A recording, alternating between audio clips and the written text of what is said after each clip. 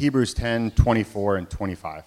And let us consider how to stir up one another to love and good works, not neglecting to meet together, as is the habit of some, but encouraging one another, and all the more as you see the day drawing near.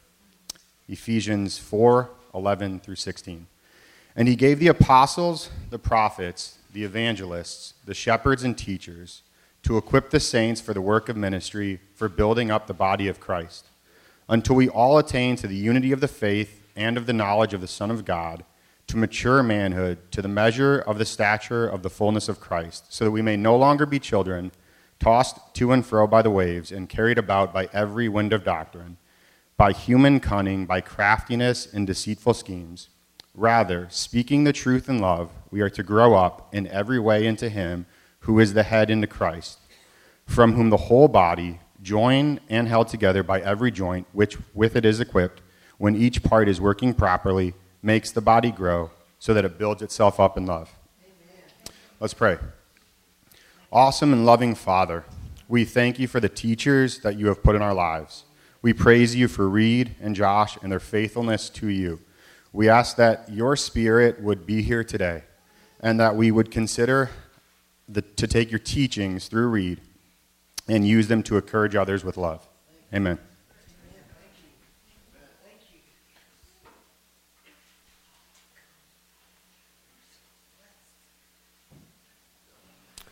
All right, good morning, everybody. So glad that you're here with us. I'm going to preface the message this morning by making a little bit of a preface. What I'm going to say this morning is not intended to be a political statement. It is not intended to be a COVID-19 statement. It is, in some ways, it is simply what is up next in our teaching series, which we planned for a long time. But it does especially apply to us now, as always. It is a statement from God's Word, and that statement is, we will meet together. Or as Hebrews puts it, we will not neglect to meet together. Of course, those who are weak or sick or cannot get out to meet at times, and God understands those frailties. But his general will for us and his command to us is to meet together and to not forsake doing that. We have put this current teaching series in we will statements because we want them to move from the pages of Scripture into your life, into your heart, to become convictions deep inside you. These are exhortations from God's Word about our commitment to one another in a local church family. And I urge you, parents, impart these to your children. Men, lead your wives and families in these convictions. Our tenacity to meet together springs out of our love for Christ and our love for one another.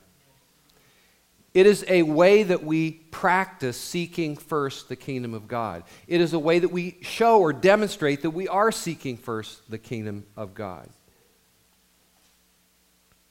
Gathering flows out of hearts filled with the Holy Spirit. In other words, the Holy Spirit stirs up that cry, that desire, that drive in our hearts to be together with other children of God. It is a result of being born of God, of being born of the Spirit. 1 John 3:14 says, "We know that we have passed out of death and into life because we love the brothers." And part of the way that we love our brothers and sisters is expressed in the way that we love to be with our brothers and sisters in Christ. I recently finished a book about a Christian man who was falsely accused of being a spy in Russia, and he was thrown into the Lubyanka prison in Moscow for 5 years and then sentenced to 15 years in the Russian Gulag in Siberia. And one of the things that amazed him was the passionate drive of believers to meet together, despite the dire risks and despite the dire circumstances. When they met, they had to put people on watch outside their meeting to warn them against the approach of prison guards or the presence of informers. But they still met. He described a close-knit group of Baptist believers in one camp who, he said, regularly gathered in prayer to recite the Bible from memory and to instruct one another to be faithful to Christ. He said the camp officials were particularly severe on Baptists and did their best to break up such groups, but they still met. They had no buildings, they had no sophisticated programs, they offered no entertainment, but they still met. Why is there this passionate drive to meet together? Or why should there be this passionate drive to faithfully gather together as God's people? I'm going to share several ways, and I'm going to they're not in order of priority, but I'm going to save what I think is the most important one actually to the last. First, because God dwells among us together, or we gather because God dwells among us together in a way that we don't fully experience on our own. Ephesians 2:22, Paul is writing to believers, you are being built together to become a dwelling in which God lives by His Spirit. That is the church. It is when the church is together that sometimes even an unbeliever will be overcome by the presence of God. 1 Corinthians 14, he will fall on his face and worship God, declaring that God is certainly among you. Brian Croft with Ligonier Ministries put it this way: when the church gathers, the Holy Spirit works in unique and powerful ways that are missing in private gatherings. And who of us has not experienced that? 1 Corinthians 6:16, or 2 Corinthians 6:16, God said, I will dwell with them. Okay? I will dwell with them and walk with them, and I will be their God, and they will be my people. God lives among a people. He lives in our midst together. The author I quoted earlier said, the Christians in the Gulag paid the price to gather because they were aware of the presence of God in the community of believers gathered together. Zephaniah 3:17 says, the Lord your God is in your midst, a mighty one who will save. He will rejoice over you with gladness. He will quiet you by his love. He will exalt over you with loud singing.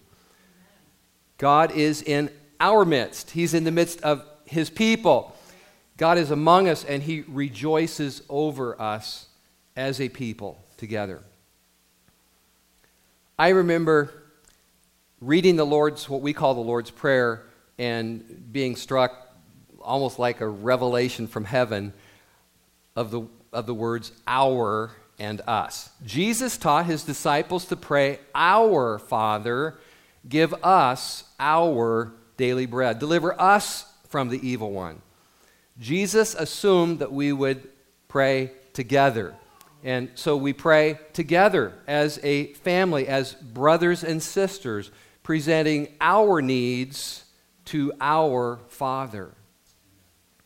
Second, we gather because we are members of one another. We've used Romans 12, verse 5 as a key verse for this teaching series. We, though many, are one body in Christ and individually members of one another. In other words, we are all individually parts of a bigger thing. We are all parts of a whole. We are parts of a whole as an elbow is a part of an arm. And if the elbow stops functioning or withdraws its functioning, it hurts obviously the whole arm, but it hurts the whole body. And there are some who say, and I've heard people say something like this, hey, I'm doing just fine. I haven't been in church forever, but I'm doing just fine. Really, don't worry about me. But that is not the whole issue. We are called to do our part for others. We are here to receive, but we are also here to do, to give. As Paul says, as each part, or according to the proper working of each individual part, the whole body grows. And later on in that same passage where Paul tells us that we are members of one another, he gets real practical and he says, be devoted to one another. Be devoted to one another in brotherly love. Honor each other or one another. Share with God's people. Practice hospitality. Rejoice with those who rejoice. Weep with those who weep. Live in harmony with one another. And we do all those things together as members of one another. Third, we gather because we are commanded to gather. And we are warned against not gathering. Hebrews 10:24 and 25, obviously one of our scripture passages for this morning. And let us consider how to stir up one another to love and good works, not neglecting to meet together, as is the habit of some, but encouraging one another, and all the more as you see the day drawing near. The Holy Spirit is speaking through the Scripture, and the Holy Spirit urges us to not forsake meeting together. And this alone, without anything else I'm going to say this morning, this alone should develop a conviction in us to faithfully gather with the church family. Fourth, we are stirred up to love more, to do more good by meeting together. Verse 24 says, let us consider, let's think about. It's like, let's just think about how we can stir up each other to love one another and to do good works. And then verse 25 tells us how we do that, by not neglecting to meet together, but encouraging one another. There is just no question but that we do better together. And we tend to lose our spiritual fervor on our own. Logs on a fire keep burning, but when one is pulled off by itself, the flame goes out. It's a spiritual reality. And this is essentially the point of Hebrews 3:12 through 13, where the writer of Hebrews says, take care, brothers. I mean, it's like this is a really important statement. Take care, brothers, lest there be in any of you an evil, unbelieving heart, leading you to fall away from the living God, but exhort one another daily, as long as it is still called today, so that none of you may be hardened by sin's deceitfulness. Amen. We have a tendency to think that we would never become deceived, or that we would never slide into unbelief, or that we would never turn away from God. But we are told to meet together, to encourage or exhort, even warn one another daily so that that would not happen. Fifth, we gather because we see the good example of the New Testament church. Acts 2:42, they were continually devoting themselves to the apostles' teaching and to fellowship, and to the breaking of bread and prayer. One of the four things they continually devoted themselves to was fellowship, being together. They devoted themselves to being together. Acts 2:46, with one accord they continued to meet daily in the temple courts and to break bread from house to house. Acts 1:14, with one accord they all continued in prayer. Acts 20, verse 7, Luke said, on the first day of the week, we came together to break bread. The disciples were devoted to coming together on the first day of the week. And when Paul, in Acts 20, when Paul came to Troas, he knew, he had no doubt that on the first day of the week, the church would be together. And the gathering of the church was a huge priority to the first century disciples. And at Troas, when Paul spoke till midnight, the church was still there with him. When they broke bread in the early morning hours, the church was still together. When Paul continued talking with them until daylight, they were still together.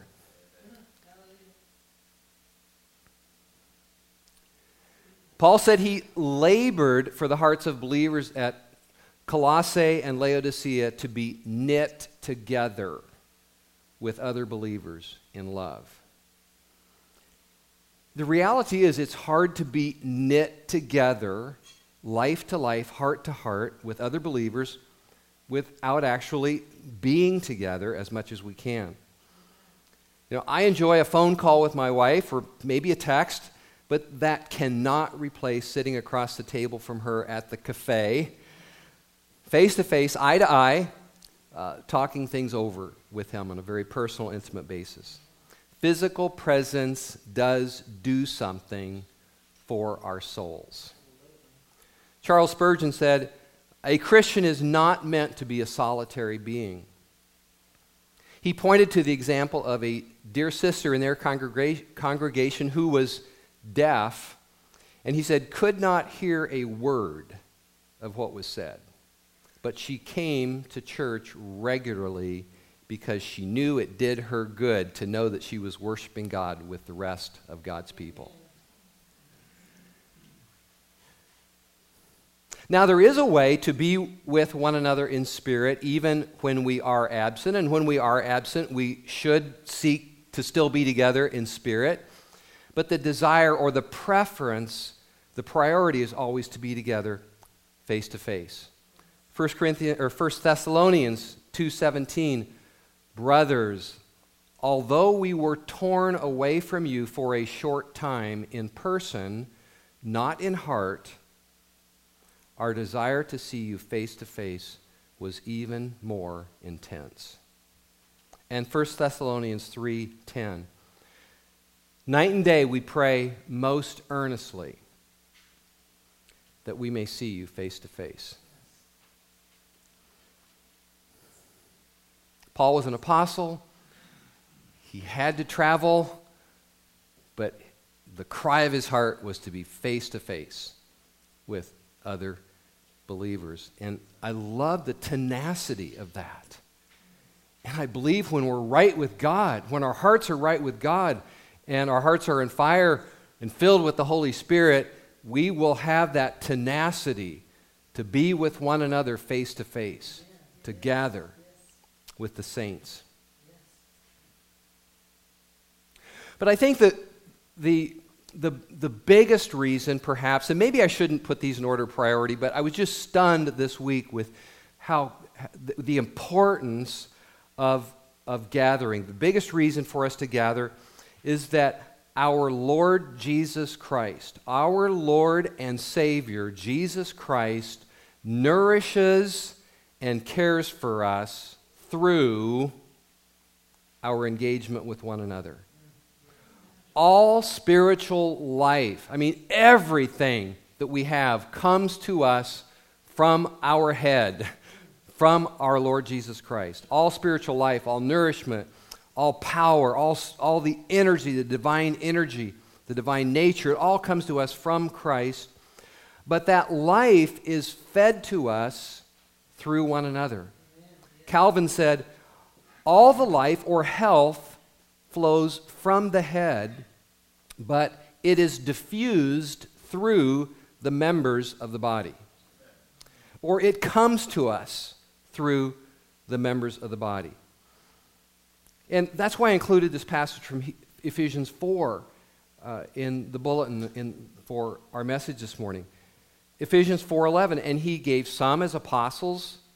He gave the apostles, the prophets, the evangelists, the shepherds, and teachers to equip the saints for the work of ministry or the work of service for building up the body of Christ until we all attain to the unity of the faith and of the knowledge of the Son of God, to mature manhood, to the measure of the stature of the fullness of Christ. Who is doing the work of the ministry? Who is doing the works of service? The saints. The saints. That's Bible terminology for you and me. We are the saints. We are if you belong to Jesus Christ, you're a holy one. You're a saint.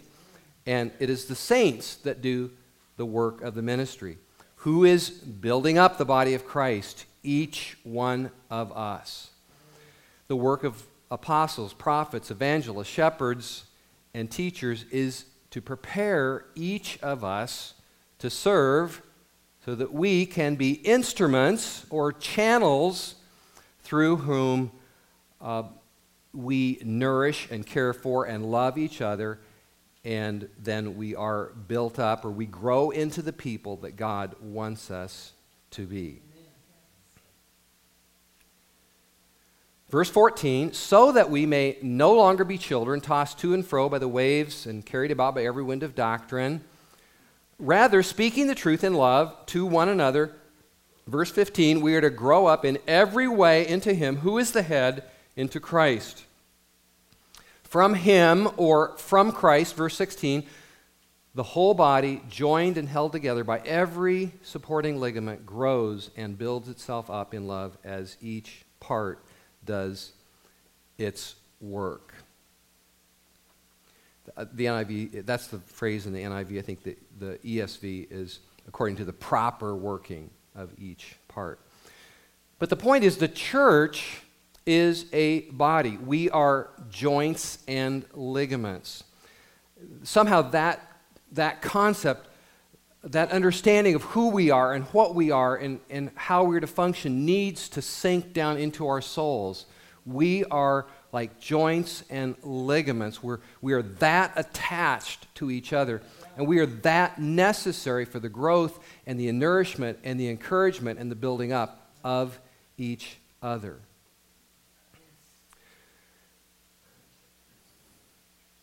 And again, I emphasize our growth, our maturity, our spiritual well-being flows from Christ, but through our interaction with each other as each one of us does its part. Our growth and maturity, our encouragement, our spiritual nourishment doesn't come from outer space. It comes through us being together, speaking the truth to each other in love, loving each other, worshiping together, singing together, and glorifying God and praying together. God's plan for our well-being, our spiritual growth, our protection against false teaching, our deepening knowledge of Christ, our hope and our encouragement is through one another. It comes from Christ, but it's through the joints and ligaments, the interconnectivity that we have to each other. So when we isolate from one another, we are shutting off this supply of nourishment that comes to us from the head that God ordained should flow into our lives through our engagement with one another. So we become mature by engaging in a body of believers where truth is spoken to one another. Where we use our gifts to bless and encourage and love and to do good to one another. And we gather as a church so these things will happen.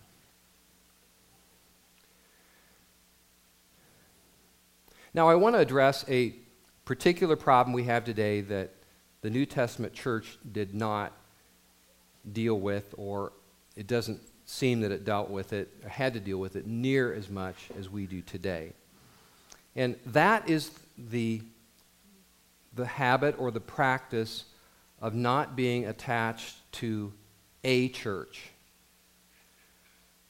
The picture we are given of a local church in the New Testament is that of a flock with shepherds feeding and watching over it.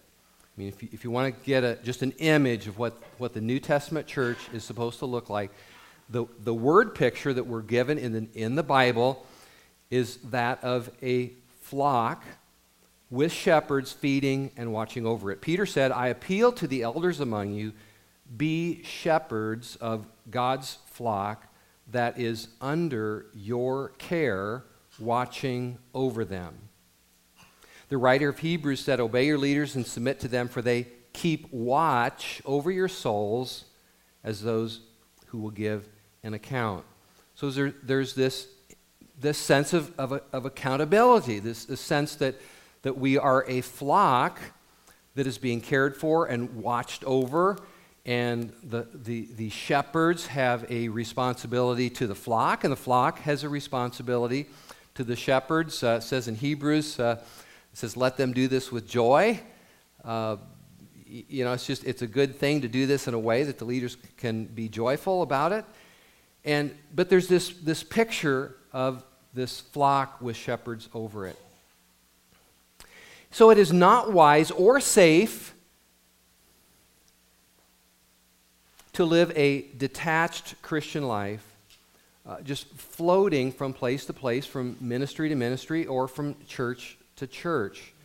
And I mean, it's great to be ministered to by other believers outside of our body. I'm not saying that. But some say, well, I am with other believers, but they're just not faithfully with any certain group of believers. And I don't think that fits this image of a flock under the care of shepherds. We are not in prison where we cannot visit another church, and real life church does not have to be your church. But we all need to settle into a flock where we are committed and connected to other saints, and where we are allowing qualified shepherds to watch over our soul.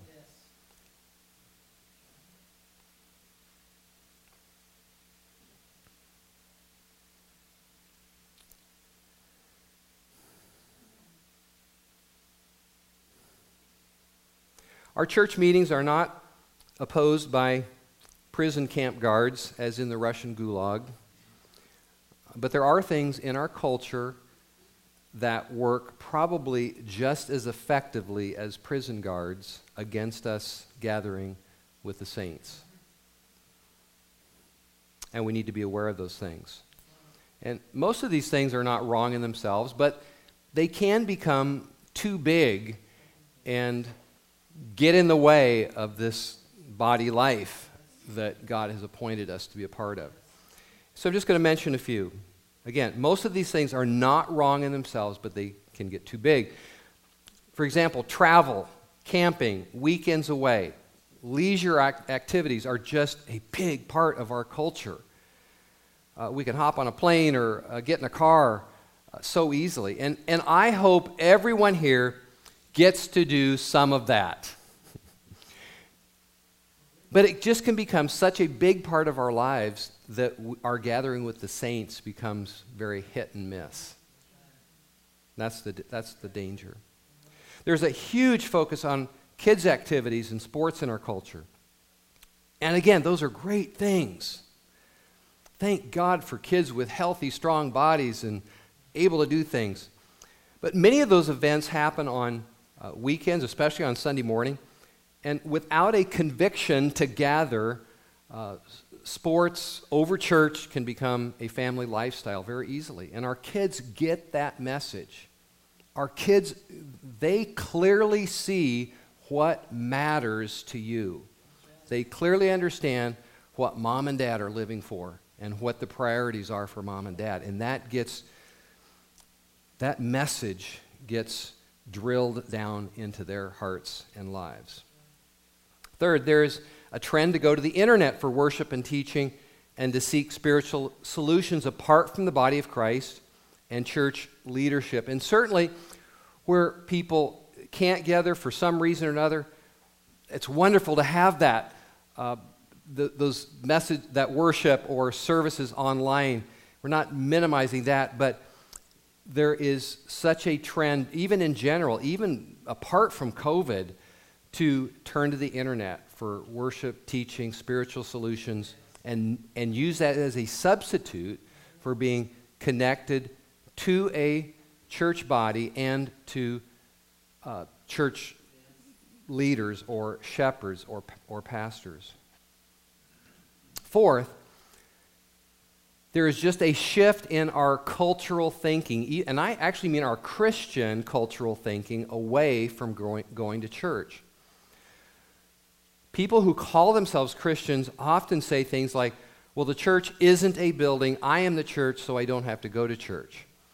And it's just taking something that is a truth and then distorting it and developing a false statement out of something that started as a truth. And here's what I think is perhaps the biggest problem of all that works to keep us isolated, withdrawn, and not gathering.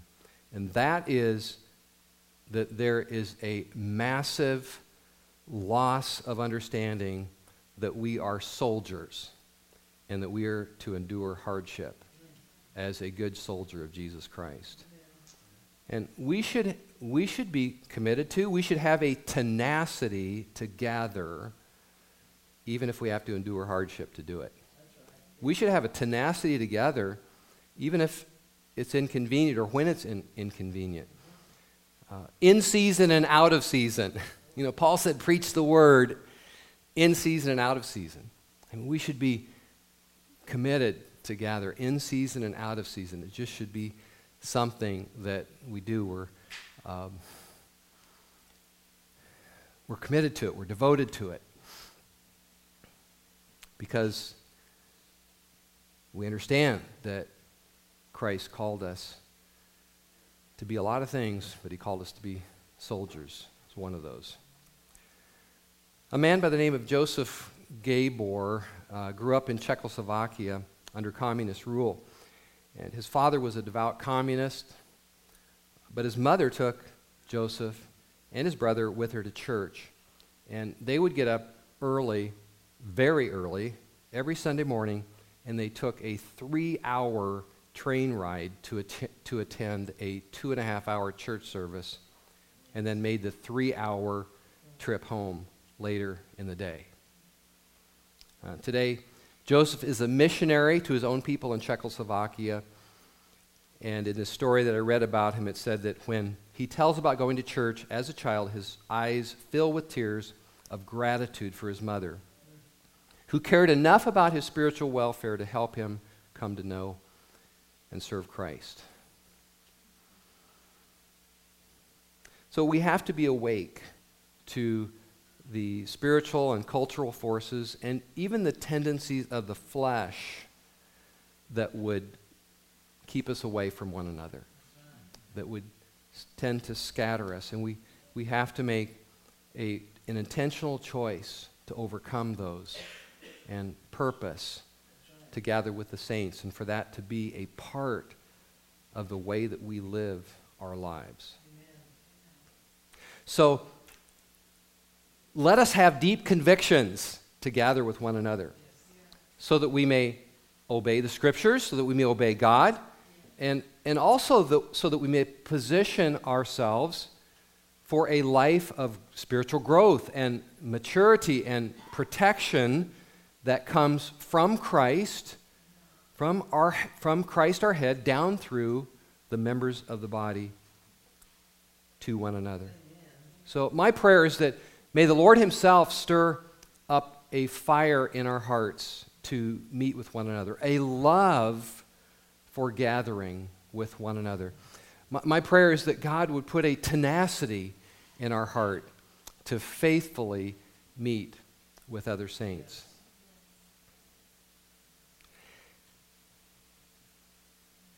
And I'm going to take a big risk this morning, and I'm going to say if you're listening online this morning and you've been away for a long time, come back.